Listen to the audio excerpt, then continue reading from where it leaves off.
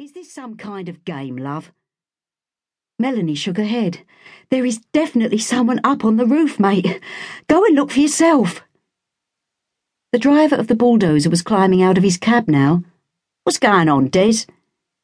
He shrugged, heavy body sweating under the jumper he had put on because it was cold that morning, and the donkey jacket he wore with site manager written on the back. Fuck knows. This bird reckons there's someone up there. He pointed once more to the roof of the building. Now all the men were looking up.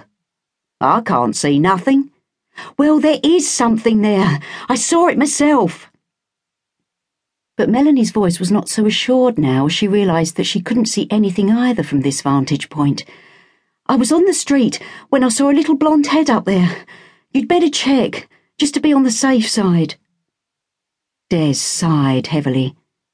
He had everyone on his back. The contractors were useless. Everything was going wrong. He was weeks behind his schedule.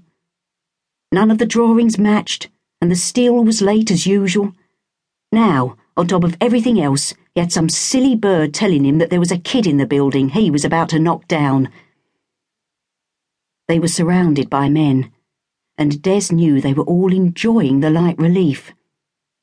Melanie was growing confused. Suppose it had just been a trick of the light. I'm sure I saw something. A small man with green eyes in a dark-tanned face volunteered. I'll go up and look, Des. Keep the young lady happy, eh? He nodded and sighed.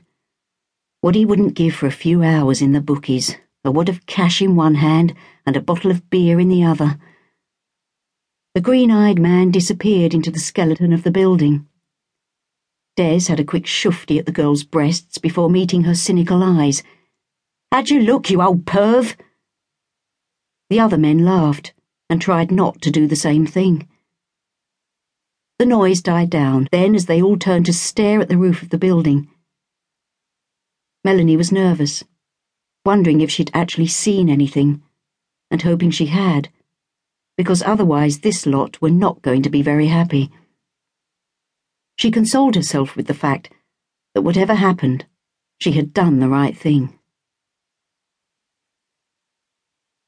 Regina Carlton pulled herself out of bed with difficulty. She pushed the sleeping man beside her. He grunted and turned over, emitting a loud fart in the process. Regina pursed her lips and sighed. Where the fuck did I find him? The words went unanswered as she glanced wearily around the chaotic room. Clothes were strewn everywhere. The place was ripe with the smell of dirty laundry and unwashed crockery. She lit a B&H and pulled the smoke deep into her lungs. The nicotine rushed straight to her brain, and she sighed happily. Scratching her sagging stomach, she wandered from the room and down the hallway to the kitchen. After putting on the kettle, she searched through the debris on the table until she found a bottle of pills. She opened the canister and popped 2 blue ones with a sip of water, then lit herself another cigarette from the butt of the previous one. The kettle boiled, and she made herself coffee, sniffing the milk suspiciously before abandoning it and settling for black. Walking back into the hall, she opened her kid's bedroom door. Michaela, aged 5, was still asleep, her golden hair spread over the dirty pillowcase.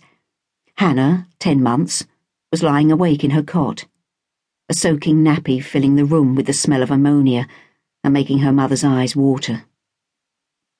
She looked towards the bed that should have held Jamie, too, and frowned.